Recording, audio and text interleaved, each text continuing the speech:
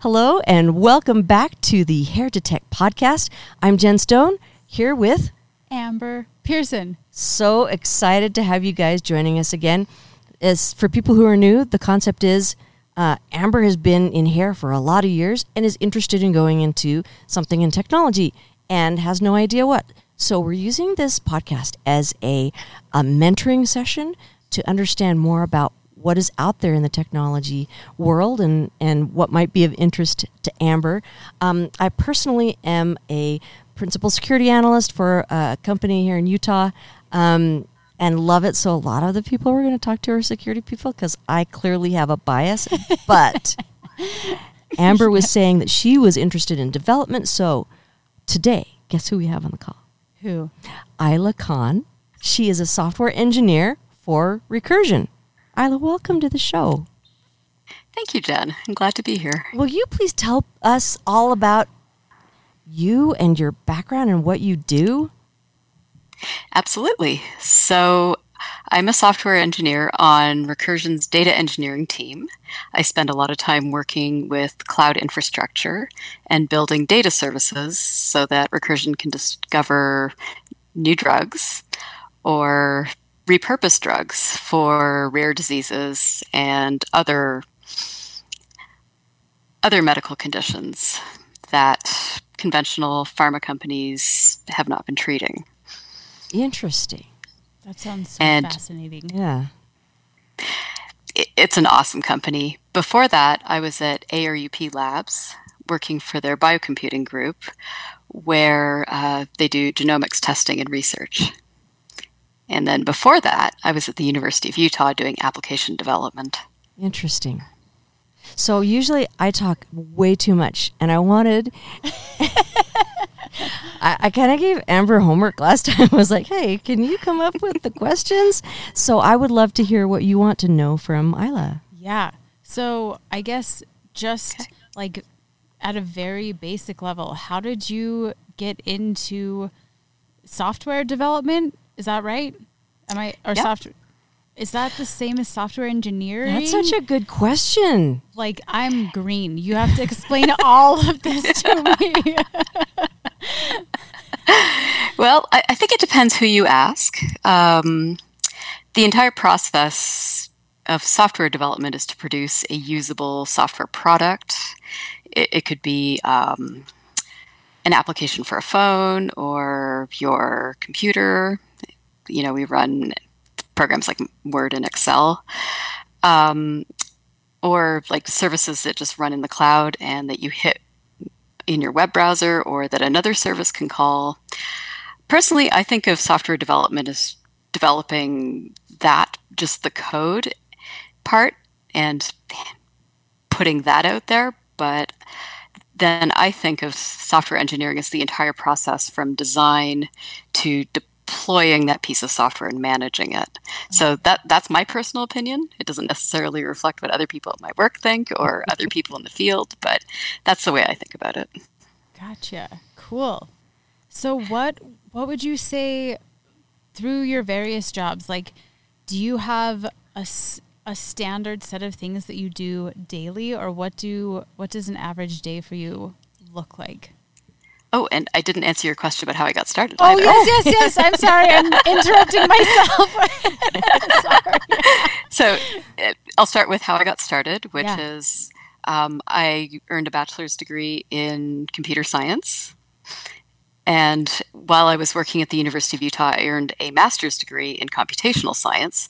That was not really necessary for my career. I just thought it would be fun and interesting, and it was. And being at the University of Utah, here's a nice perk. You get half off tuition for yourself or a member of your family. That is a nice perk, yeah. Yep. Now, as far as my day-to-day goes, it does tend to vary. It did vary from job to job. When I was at the university, I worked alone a lot, mostly writing code, occasionally pitching in to write little brief snippets in papers or grants when necessary, just to explain what the software was doing, not about the research part or anything like that. When I transitioned to ARUP, it was more of a data engineering role in a team. So I switched from developing on servers or clusters to working primarily in AWS Cloud, Amazon Web Services, with the teams. So it was a much more collaborative environment. I ended up having to do a lot more documentation writing and writing a lot more tests because it is a medical service. So we had to be able to prove that the software that was supporting the genomics tests were doing what it said it was doing, and then creating dashboards for scientists and managers to look at. And then at Recursion, it's also a highly collaborative environment. So day to day, I tend to work with my teammates quite a bit. Also, I work in Google Cloud instead of Amazon, which meant that up until fairly recently, I was learning the differences between AWS and Google Cloud, and still writing a lot of code. Lately, I'm working in more of a DevOps project, so I've had to learn some of the operations side of things, deploying software, running cluster management tools, like you'll hear about Kubernetes if you start diving into the DevOps world. So that's the cluster management we use. Brace yourself. At this point, she's going, what are all these words? So just to back up a little bit, and because a lot of the people who tune in are also very new, and that's why kind of they're interested in it. Okay, so DevOps is where you take what's developed and put it into an operational setting. So you can develop code, but it's not done until it's actually usable on production systems, right? Okay. And so that's kind of a high-level view of what DevOps does. Kubernetes is it's a way to, oh man, there's a lot to go into there. Let's just say it's a way to make sure that the code lives somewhere in the cloud. Okay. In a defined group of things, right? So you don't need to know that word. It's okay. Okay. So it's just another place to put the software. Okay. So, yeah. All right. Sorry, I did not mean to interrupt you, but I could just feel Amber going, "What are these words you are saying?" These words? That's a really nice explanation of what Kubernetes does. Oh, thank you. And some of the things we are concerned about, like empowering developers to take the code they're writing, package it up, and deploy it in the cloud in a reproducible way using basically code as infrastructure. So you write out all the directives you want to say, I want my cluster of computers to look like this, and I want to deploy my service or my application in this way and expose it to other services or to a browser so it looks like this. Right. That's basically what that all means. So just from I'm curious, how do you feel about Google Cloud as opposed to AWS from a developer standpoint? Do you have a preference on that, or? I don't have a super strong preference. I feel like Google Cloud is more developer friendly. Mm-hmm. Like you can tell that they develop the services with software engineers in mind, whereas AWS feels very operations heavy. Right. But I've heard that from others as well. Extremely powerful. Yeah. Very, very powerful. Lots of services. And, it's got that name brand recognition. So if you're proposing a new project to your manager, you might be biased towards Amazon just because it's Amazon. Sure. People have heard of AWS, and then you say GCP, and they go, not so much. But the developers that I've talked to, they love that service-based approach that GCP has. So anyway, that's neither here nor there. But I was just curious. Sorry. No, I a couple of weeks ago was watching like a very introduction class on YouTube, like Introduction to Cybersecurity, and something that the guy being interviewed mentioned was like, get familiar with AWS, create a Google Cloud account, and what was the other one? Microsoft Azure. Yeah, right. Yes, that's the big three. So good job. I know what they are. I at least have done some homework. But I was like, oh my God, Google and Amazon have yet another thing that like they're dominating the field in. Like, how do they have so many things in their back pocket? Success breeds success. Yeah, it's incredible. But so I at least am this bit familiar with AWS and Google Cloud. I at least know what they are. So she was telling me that she actually started taking some development classes. What were they again?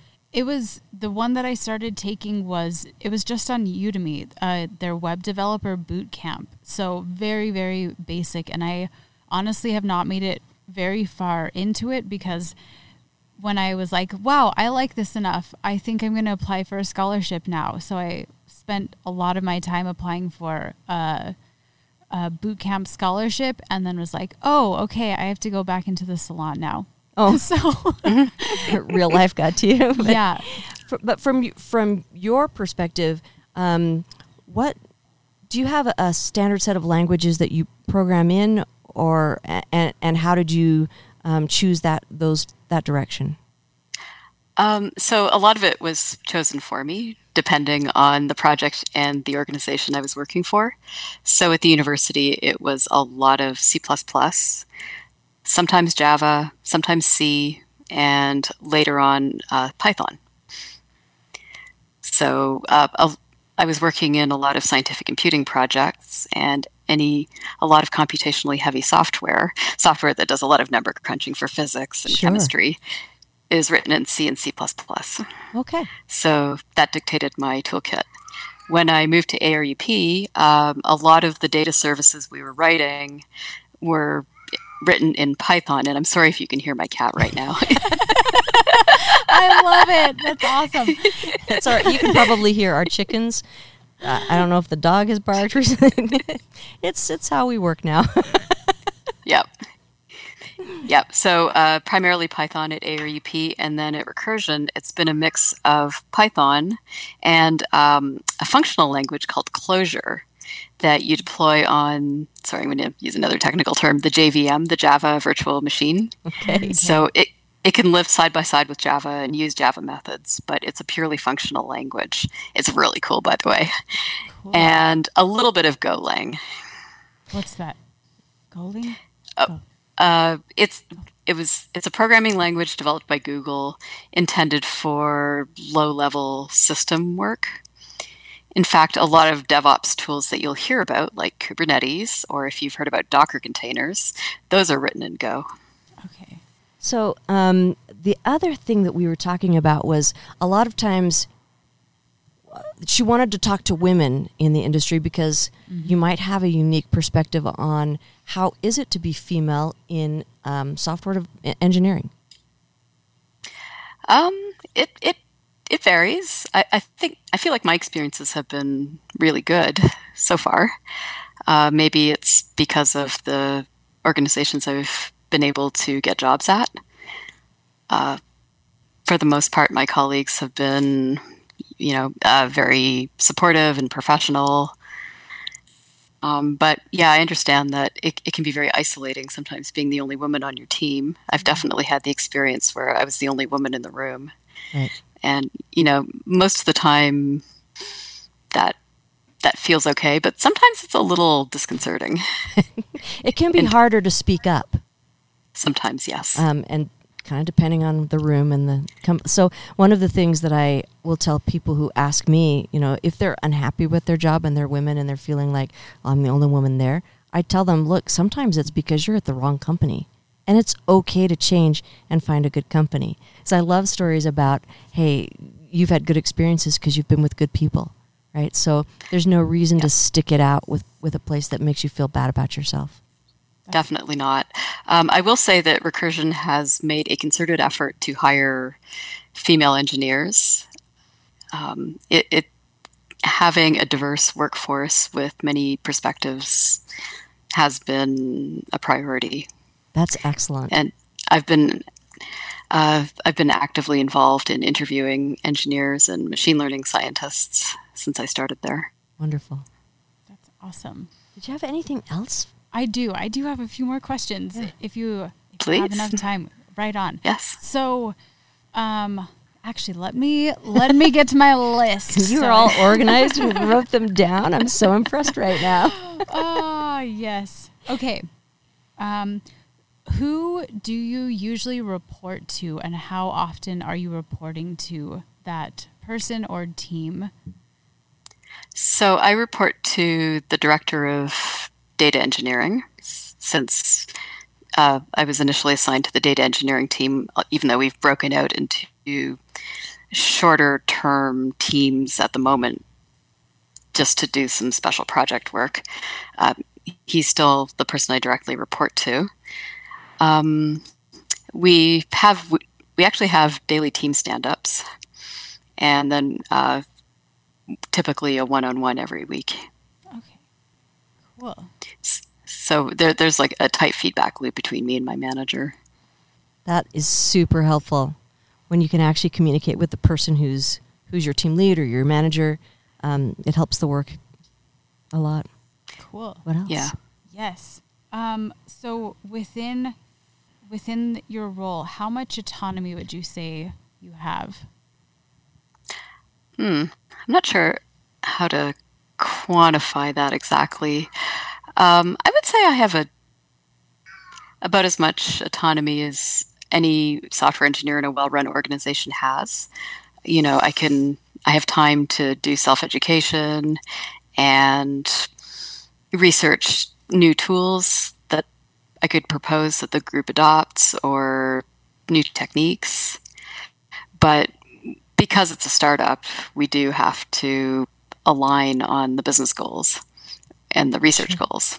Sure. So, just keeping that in mind is important too. We do have certain projects that are of high value to the company and do take priority. Yeah. Okay. Let's see. 2 more questions, if that's okay. Heck yeah. So how many hours a day would you say you are actually working on things? Is it like you come in and immediately are cruising away on things? Is there some flexibility in what your workflow looks like, etc.? There is, especially now that everybody's working from home. It does kind of change the dynamic a bit. I think most software engineers probably have solid coding time of 2 to 5 hours a day, depending on the project. We don't just spend the full 8-hour workday coding because you do have to read messages and answer questions and have meetings. So meetings are the worst. Yeah. So typical 8 to 10 hour workday, depending on what we're working on. And I think it's a good day if I can get a solid 3 to 4 hours of coding. Okay. Cool. Sometimes at night if I have to get caught up on stuff. That's just the nature of the game. Gotcha. This isn't in, I have one more question, but this is not that one. Is that usually dependent on you have you're working towards accomplishing this task, and so you have to create and follow out these subtasks within that, so it takes however long it takes until that is done by said due date? Yeah. Okay. Yeah, that would be one thing. And sometimes also, we introduce bugs. Sometimes there are setbacks, unexpected complications. Maybe a tool that we decided to work on didn't quite work out as expected, so we have to backpedal a bit. We do try to, when we're doing project time estimates, we do try to factor that in, but sometimes we don't always capture that well. Sure. Okay, last one. Are you able to do this remotely? Yes. Cool. Yep. I've been working completely remotely since early March. Okay. My company was fairly early about deciding that everyone should work from home. They've started the labs back up, of course, but the rest of us are working off-site until further notice. Does that seem like something if you were hey, I want to go on this trip, does your company or the companies that you've been with in the past, does that seem like a pretty easy conversation to have? Or are they no, you need to be in the office, or if you're not, you need to take vacation time? Or are they more flexible about that? The university was pretty flexible because academia. ARUP was more formal. You did have to, if you wanted to take a trip, you do have to request vacation time. Okay. I'd say Recursion probably falls a little bit more towards formal, just because they want to know that you're going to be available for, meetings and to talk to your colleagues. But they have been supportive of people going to other places to work, as long as you have, good infrastructure, good internet connection. Just because, given the unusual circumstances we're in right now, some people have family they need to be with or to take care of. Sure. But I think most of the time, although my group has had typically one remote work day a week, just to give us some deep working time, they preferred it when we were working in the office together. Okay. I wonder how much that will be maintained once everybody starts, going back to work. I know that development is a job that can be done anywhere, but like you said, depends on the company. What's the company culture, and how do they feel comfortable managing the work? And I think the remote work that people do it's less dictated by the ability to do it remotely than by management's understanding of how to quantify the work done remotely. So, Isla, this has been so great. Thank you so much for joining us. Thank you so much. Did you have anything I'm else you glad wanted to share with her that we didn't touch on about your job, or? Just I would second the learn at least one cloud service, because I don't think any developer or anyone entering the fields can afford not to know about it, at least at a basic level. Okay. And always keep learning. If you want to enter the field and be successful, you're always learning. Love that. Excellent advice. Thank you so much for joining us. Thank you. Thank you. Thank you. All right. Yeah. What did you think? That was awesome. And she's awesome. Oh, Seriously. yeah. And so I just do this thing and I'm a total badass. Yeah. No big deal. Very, very casual about how great she is at what she does. Isla is fantastic, and she has talked to me in the past about women in technology and how do we promote more diversity in the field. So it was super great to have her on the call today. That's awesome. I love that. And I'm excited to talk to more women to get a better understanding of what their experiences have been like, because I'm sure within talking to everybody's experiences have been so different. Yes. Yeah. And from company to company also. That's something that I have to remember is the company's culture is so critical. And this is something that I talk to a lot of women, and if you are out there hearing this and you hate your job, don't stay there. There are so many companies out there. There's so many places that will hire you, whether you think they will or not, they will. And you just have to go, I'm not happy. I will never be happy here. If you're like, oh, it's just this one guy holding me back or this one lady or whatever. Because I've had both men and women who have been negative enough that it made the entire experience difficult, and it really stifled my growth in trying to move forward.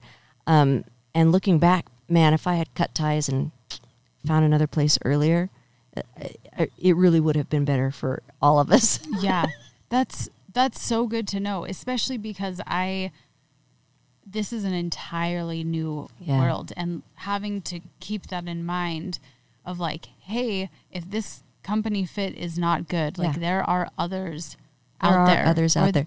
Yeah. There's other ways to do things. Don't get me wrong. It is important to be loyal and supportive of any organization that you're part of, and you want to help move it forward. But if it's a lost cause, it's a lost cause, and recognizing that early is helpful. Yeah. So. All right. Cool. So you think you might want to be a developer? I'm still leaning towards security. The more I learn about security, I'm like, an ethical hacker, sign me up. That sounds rad. So I think I'm still leaning towards that. Here's the trick, though. Really good hackers have a development background, so keep working away at it. Yeah, that's right, because that only helps you understand the things how more. it all works and how you can get in.